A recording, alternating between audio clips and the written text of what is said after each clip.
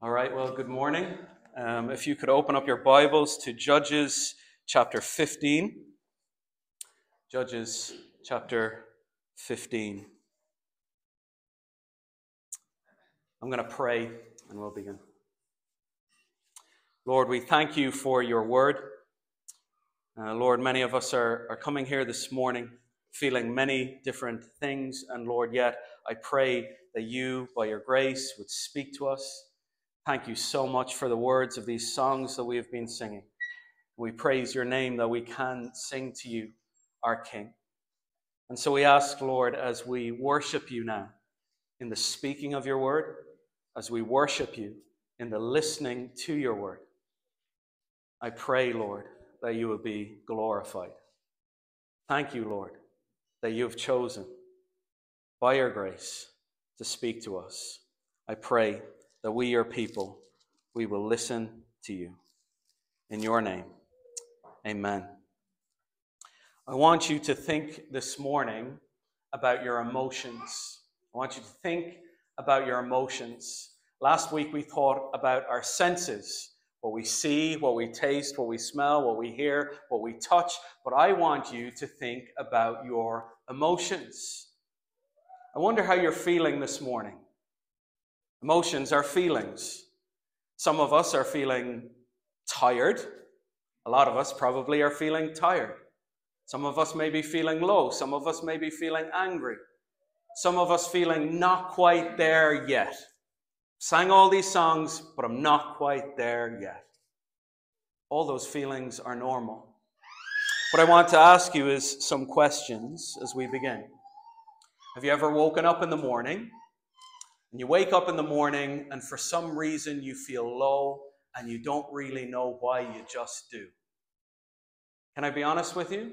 Thursday morning, random morning, I woke up on Thursday morning, and I felt low, and I couldn't explain why. I just did. And I have options then to do something with that emotion. Either I let it overwhelm me, or I do something with it. Do you ever randomly get angry? Burst out in anger randomly through your day? Do you ever sometimes look at the future and you wonder at the future and you wonder what is going to happen in the future? And as you look at the future, you're not quite sure. And when you look at the future, do you ever feel afraid? Do you ever put your head down on the pillow at night? You put your head down on the pillow at night, and you get this overwhelming feeling of guilt and shame because as you review your life from that day, you realize you've sinned against your Lord. All of those are emotions and feelings that we all experience. All of those are emotions and feelings that I myself have experienced. And we have an option as to what we do with our feelings. Just like with our senses, we either use our senses to gratify ourselves or we use our senses to glorify our God. We either use our senses to get overwhelmed with our emotions, to get overwhelmed with ourselves, or we use our emotions to glorify our God. Feelings, emotions. This is what we as human beings experience. And two things I want to say about our emotions. Two things. One, they're normal. As human beings, we are going to feel emotions. We are not robots. They are normal. And our emotions, they are not all bad. They are not all bad. Even the emotion of feeling sad, that is not the worst emotion to feel. You know, the Bible has a category for us that we as Christians can feel sad. In the Psalms, there are songs called Songs of Lament, which gives us a category that we can sing out to the Lord in sadness. In fact, there is a book in the Bible called Lamentations. And in that book, we can express and feel sad. No one is supposed to preach that book and say, you know what, if you're happy and you know what, clap your hands. We're not supposed to preach it in that way. We're not supposed to teach it in that way because sometimes we feel sad. And sometimes non-Christians look at us Christians and they think, oh, they're just the happy, clappy guys. Well, that's not true. Sometimes we feel the emotions of sadness. And we can even use our sadness to the glory of the Lord.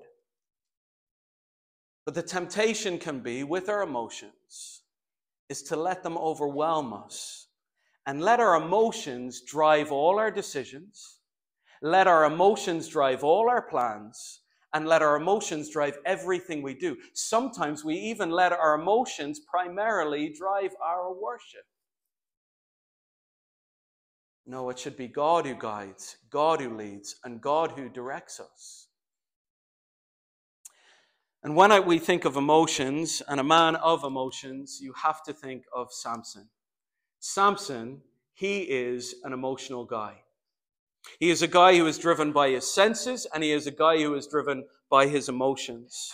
And I want you to see that at chapter 15, verse 1. Look what it says. After some days, at the time of wheat harvest, Samson went to visit his wife with a young goat. And he said, I will go into my wife in the chamber. But her father would not allow him go in. So it says there in verse 1, after some days. Now I want to remind you of what happened after some days, what happened before those days.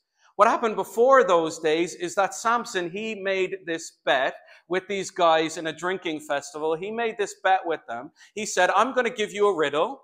If you can solve the riddle, I'll give you garments. If you can't solve the riddle, you give me garments. They couldn't solve the riddle. So what they did was they got Samson's wife. They said to her, we'll burn you and your household if you don't tell us the riddle. So she goes to Samson and she convinces Samson to tell her the riddle. She convinces Samson to tell her the riddle, and then she goes back to the Philistine people and she tells them what the riddle means. They go to him, they say it to him, and he gets angry. And what he does is he kills 30 of their men and he gives them over garments. And here's what it says of him down in verse 19. Chapter 14, verse 19. And the Spirit of the Lord rushed upon him, and he went down to Ashkelon and struck down 30 men of the town and took their spoil and gave the garments to those who had told the riddle. In hot anger, he went back to his father's house. He is a man who is experiencing emotions, not just anger, but hot anger. And he experiences so much hot anger that he actually leaves his wife and he goes away from her. He goes back to his father's house. And then verse 1 says this, after some days, Samson comes back. Probably knocks at the door if there is a door. He has a goat in his hand. This is kind of like the flowers or the chocolates of the day. He comes and he brings a goat. Brings the goat in, walks into the place. He says, where's my wife? The Bible actually says, and I don't mean to be crude, it's in the Bible. I will go into my wife in the chamber. He says that to the father. What is he driven by? His lusts, his feelings, his emotions. This guy's just bringing the goat because he wants to be with his wife. Now his emotions have changed. But then his father says in verse 2, and her father said, I really thought that you utterly hated her, so I gave her to your companion. Is not her younger sister more beautiful than she? Please take her inside. And Samson said to them, this time I shall be innocent in regard to the Philistines when I do them harm. Samson comes back. He's looking to be with his wife. The father says, actually, I gave her away. Can you take her sister instead? How's Samson going to react to that? Samson is not very happy. Samson is angry. Samson has hot anger. And you know what Samson does? In verse 4, it says this, so Samson went and caught 300 foxes and took torches.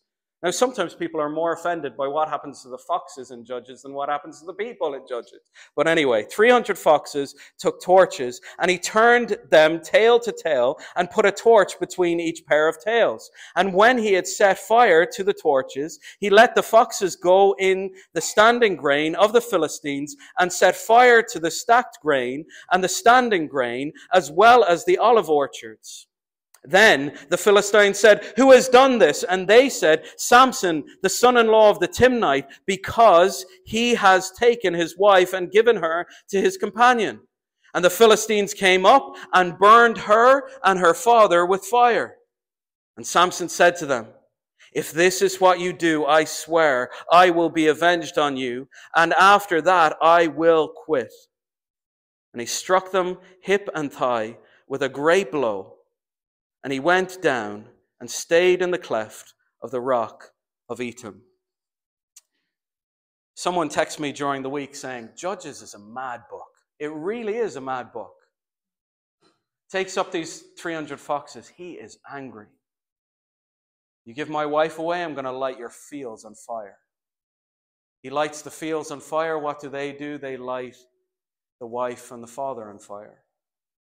And then he says, well, do you know what I'm going to do? I'm going to kill the lot of you. Emotion after emotion after emotion.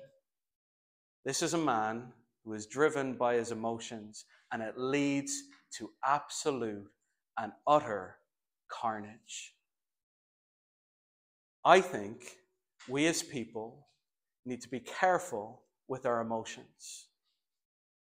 We need to glorify God with our emotions. Emotions aren't a bad thing. They are a good thing. But sometimes emotions, they come up and they surprise us. Like my Thursday morning. I felt what I felt. I didn't know why. I didn't know where it came from. And I didn't know what to do with it. And if I let that continue on throughout the day, I would be overwhelmed with it. And so I have a choice. What am I going to do with my emotions? They creep up on us. On Wednesday night, in our men's meeting, we gathered together and we started to talk about comparison. The difficulty that we have as men with comparison. It's not just a problem that women have, it is a problem that men have. The problem of comparison. We look at people and their lives and what they do and their actions, and maybe even for Christians, other people's perceived spirituality, and we compare ourselves to them. The problem with comparison is this: it leads often to bad emotions.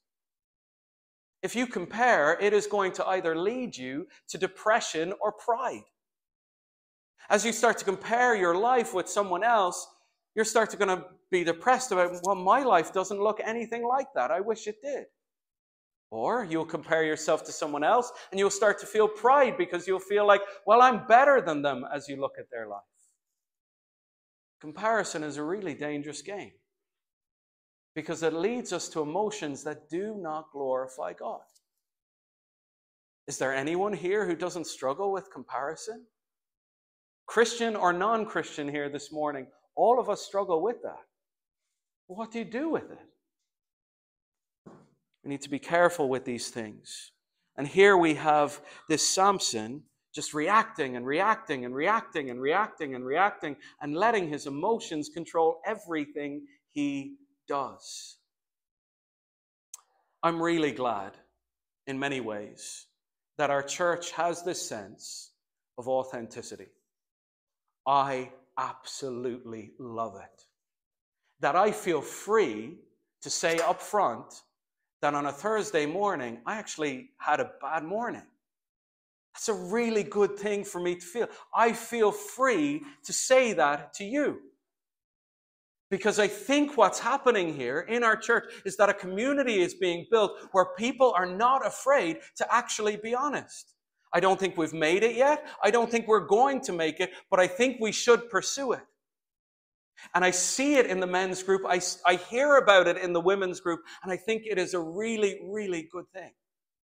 That we would come to people and come to each other and be authentic. And be authentic with how we're feeling. But I would say this. Sometimes in the name of authenticity, we will say something to someone, I felt really angry at so-and-so the other day. I felt really sad the other day. And sometimes what can happen in the name of authenticity is we just say these emotions and we just leave it all out there with each other. We feel kind of better because we said it, but we don't challenge each other upon it. And what I would say is this: as we pursue real lives and real lives of authenticity, that we would challenge each other to live lives of holiness and self-control. Part of the fruit of the Spirit, not the fruits of the Spirit, it says the fruit of the Spirit, love, joy, patience. Part of it is self-control. We're called to live that with our emotions. And if there is a man who has absolutely no self-control, it is Samson. And it is not only his anger I want you to see, but how he expresses that anger. Because how he expresses that anger, it is really not good. Look at verse 9. Then the Philistines came up and encamped in Judah and made a raid on Lehi. And the men of Judah said, "Why have you come up against us?" They said, "We have come up to bind Samson, to do to him as he did to us." Then 3,000 men of Judah went down to the cleft of the rock of Etam and said to Samson, "Do you not know that the Philistines are rulers over us? What then is this that you have done to us?" And he said to them, "As they did to me, so I have done to them." And they said to him, "We have come down to bind you, that we may give you into the hands of the Philistines." And Samson said to them, "Swear to me that you will not attack me yourselves." They said to him, "No, we will only bind you and give you into their hands. We will surely not kill you." So they bound him with 2 new ropes and brought him up to the rock. Did you hear the way in which it is written? They said to him, he said to them, they said to him, he said to them, they said to him. It is an intentional pattern in the scripture. This back and forth, this back and forth. And what is it revealing to you is this, how those people are expressing their anger. Do you know how they're expressing their anger? Listen to the words in the sentences. The end of verse 10, it says, they said, "We have come to bind Samson, to do to him as he has done to us." And Samson replies at the end of verse 11, "And he said to them, as they did to me, so I have done to them." How is Samson and how are people in this passage expressing their anger? They are expressing their anger with revenge. If you do it to me, I'll do it to you. If you do it to me, I'll do it to you. It's the classic fight of brother and sister at home. Why did you do that? Well, she did that to me. Why did you do that? Well, he did that to me. If she didn't do that to me, I wouldn't have done that to them. If he didn't do that to me, I wouldn't have done that to them. I'm sure that happens in your household. Happens in mine. I wouldn't have done it if they didn't do it to me. The classic act of revenge. A back and forth, a back and forth, a back and forth, a back and forth. And so you see this pattern of revenge throughout this chapter, don't you? When you look throughout this chapter, what happens? You want to give my wife away? I'm going to burn your fields. Oh, you want to burn my fields? I'm going to burn your wife and father. Oh, you want to burn my wife and father? I'm going to kill all of you. Oh, you're going to kill us? Well, we're going to bind you. We're going to tie you up. All of it is this back and forth of retaliation, revenge. Here's the thing about retaliation and revenge. Nobody wins until somebody stops. Nobody wins until somebody stops. And some of us, maybe we've been in relationships like that, toxic relationships, where there's just this back and forth of anger expressed through revenge. You've done it to me, so I'm going to do it back to you. And it's just back and forth and back and forth and back and forth. And I think, brothers and sisters, we need to be careful of that in our lives. The expressing of our anger through this reality of revenge. They did it to me, I'm going to do it to them. The brother and sister, she did it to me, I'll do it to them. The friend and friend, he did it to me, I'll do it to her. But sometimes it can happen in our most loving relationships, even at home, like between husbands and wives. Sometimes revenge is actually subtle in many ways.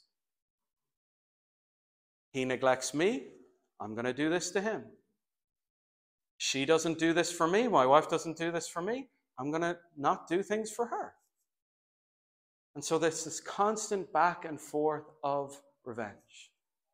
We need to be careful of that in our relationships. This is why I had Peyton read to us from Romans chapter 12. In Romans chapter 12, verse 19, it says this, "Beloved, never avenge yourselves. Never take revenge. But leave it to the wrath of God. For it is written, vengeance is mine. I will repay, says the Lord." Have you ever held back from helping someone because they've never helped you? Sometimes our relationships are like deals. If they help me, I'll help them. If they love me, I'll love them. We need to be careful of deal relationships. As Christians, we're not called to just enter into deal relationships. In fact, in Romans 12, we are called to love who?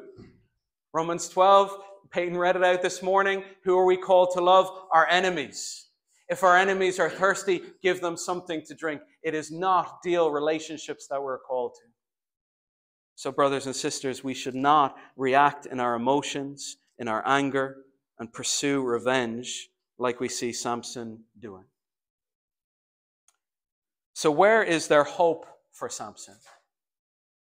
In all of the mess of his emotions, in lighting everything on fire, in killing everybody in sight, in doing all of that, where has Samson found himself? Has Samson's emotions worked out well for him? Where is he now? Samson's tied up with new ropes. Samson has nowhere to go, he has nothing to do, and he has no hope for himself. Until the Lord steps in.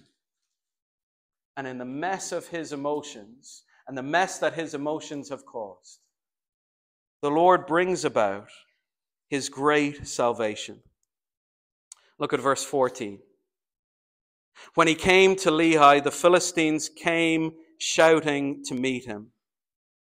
Then the Spirit of the Lord rushed upon him, and the ropes that were on his arms became as flax that had caught on fire, and his bonds melted off his hands. And he found a fresh jawbone of a donkey. This is class. He found a fresh, or depending how you look at it, fresh jawbone of a donkey, and put out his hand and took it, and with it he struck 1,000 men. With a jawbone of a donkey. It's kind of meant to be a bit of a degrading killing. That's what it's supposed to be. Verse 16, and Samson said, with the jawbone of a donkey, heaps upon heaps, with the jawbone of a donkey have I struck down 1,000 men. As soon as he had finished speaking, he threw away the jawbone out of his hand, and that place was called Ramath Lehi. Samson was going nowhere. Samson had no hope whatsoever until the Spirit of God rushes upon him and rescues him from where he is. No hope until the Spirit of God moves. But then as soon as he is released, his emotions take over, and he takes this jawbone of a donkey. And you think, what's the significance of the jawbone of a donkey? And then it actually says the fresh jawbone in verse 15 of a donkey. Who cares if it's fresh or not? What does that matter? It's just a jawbone of a donkey. Who cares? Well, Samson, he's a Nazirite. And there's 3 things he can't do as a Nazirite. He can't cut his hair, he can't drink wine, and he can't go near dead bodies. So even as soon as he's released, he relinquishes his Nazirite vow. He gets the first thing he can find, which is the fresh jawbone of a donkey, and he kills everybody in sight. And then you see his song. His song, you would think, oh, it's great that he's singing a song, but who is he singing the song to? I struck down 1,000 men. The Lord gives his Holy Spirit to him. He's able to break the ropes apart, and then he stands up, he sings the song, and who does he sing the song to? He sings it to himself. You absolute idiot. The Lord has rescued him, but he stands up and sings the song to himself. Deborah and Barak, when they were rescued in chapter 4 and chapter 5. In chapter 4, when they were rescued, they had a song. The song lasts for the whole of chapter 5. And in that song, they say, we will make a melody to the Lord. A song to the Lord we shall sing.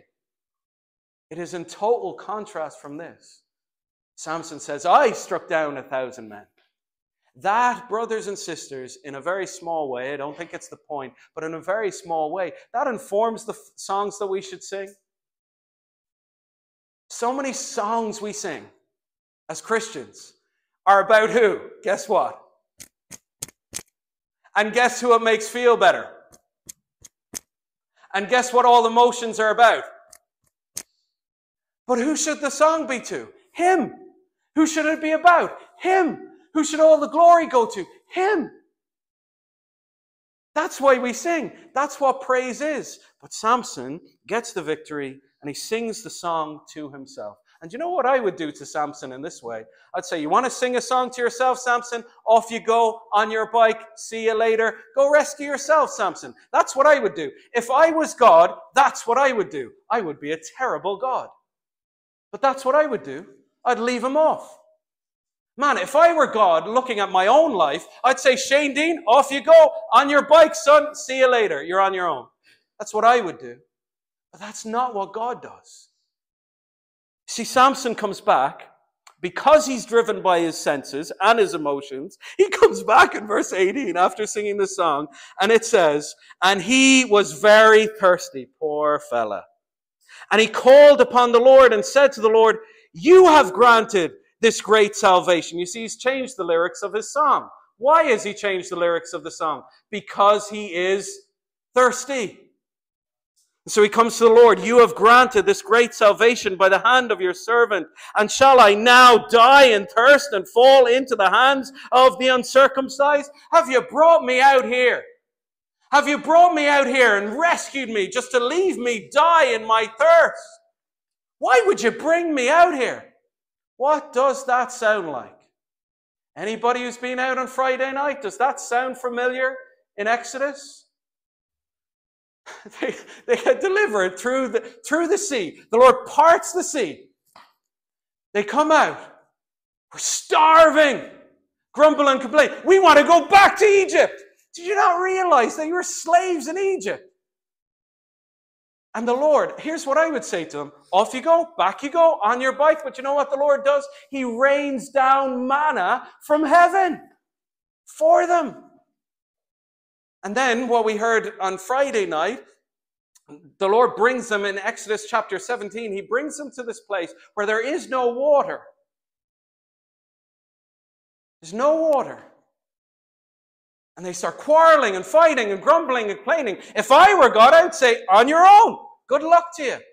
See if you can find some water. The Lord gives Moses a staff, says, strike the rock, and we'll give them some water. And so Samson, what is that going? Speak to the rock, he said. Okay, good man, Simeon. Well done. Always correcting me. And verse 18, look at what happens here in verse 18. And he was very thirsty.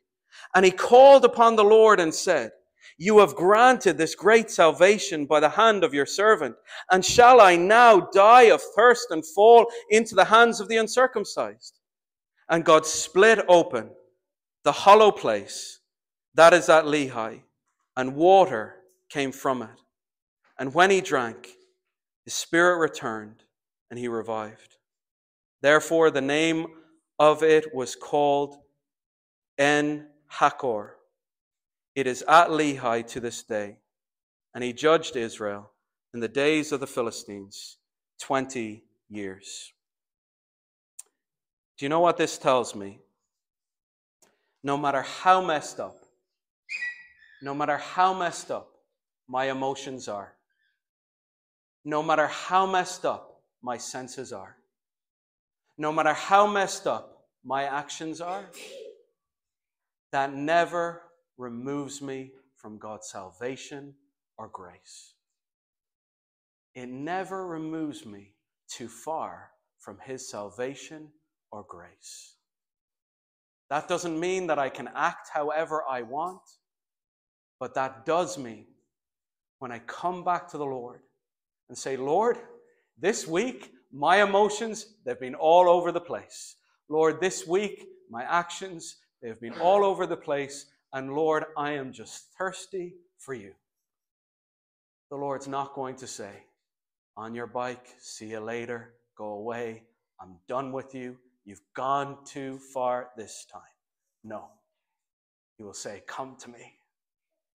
All you are hungry and thirsty, come. Come and drink the living water that is found in me. Come and eat the everlasting bread that is found in me. I don't care what your emotions are like. I'm going to teach you and train you and instruct you by my Spirit to use those emotions for my glory. God is such a wonderful God of mercy and grace and salvation. And if he gives grace to this guy, Samson, there is hope for you and me. There is real hope for you and me. And if you don't know Jesus this morning, I would say to you, come to him. Your emotions by themselves, they will not satisfy. Your senses by themselves, they will not satisfy. But I know a Savior who absolutely will, if you would come to him. A friend of mine was, when I was up north visiting, he came to me, he said, I was talking to a friend about you, he said. I said, okay, right. What are you talking about? Friend came to him and the friend said, I was listening to this guy preach, and he said, you know the guy. And he said, oh, who's the guy? I know the guy. He said, you know, the guy who sings. The guy who sings. So apparently, for some silly reason, I'm known as the guy who sings. Not necessarily good, it's just singing in the sermon. And as I looked at this chapter, I could not help but think of a really, really amazing hymn. And if you'll forgive me, I will sing. Grace, grace, God's grace, grace that will pardon and cleanse within. Grace, grace, God's grace, grace that is greater than all my sin. Let me pray. Lord, we thank you for your great grace. Lord, that by your grace you gave water to Samson, this thirsty, selfish, emotional fella. And yet, Lord, you provided for him. And so, Lord, we trust that you are the type of God and King who will provide for us. Grace, grace, God's grace, grace that is greater than all my sin. Hallelujah. In your name, amen.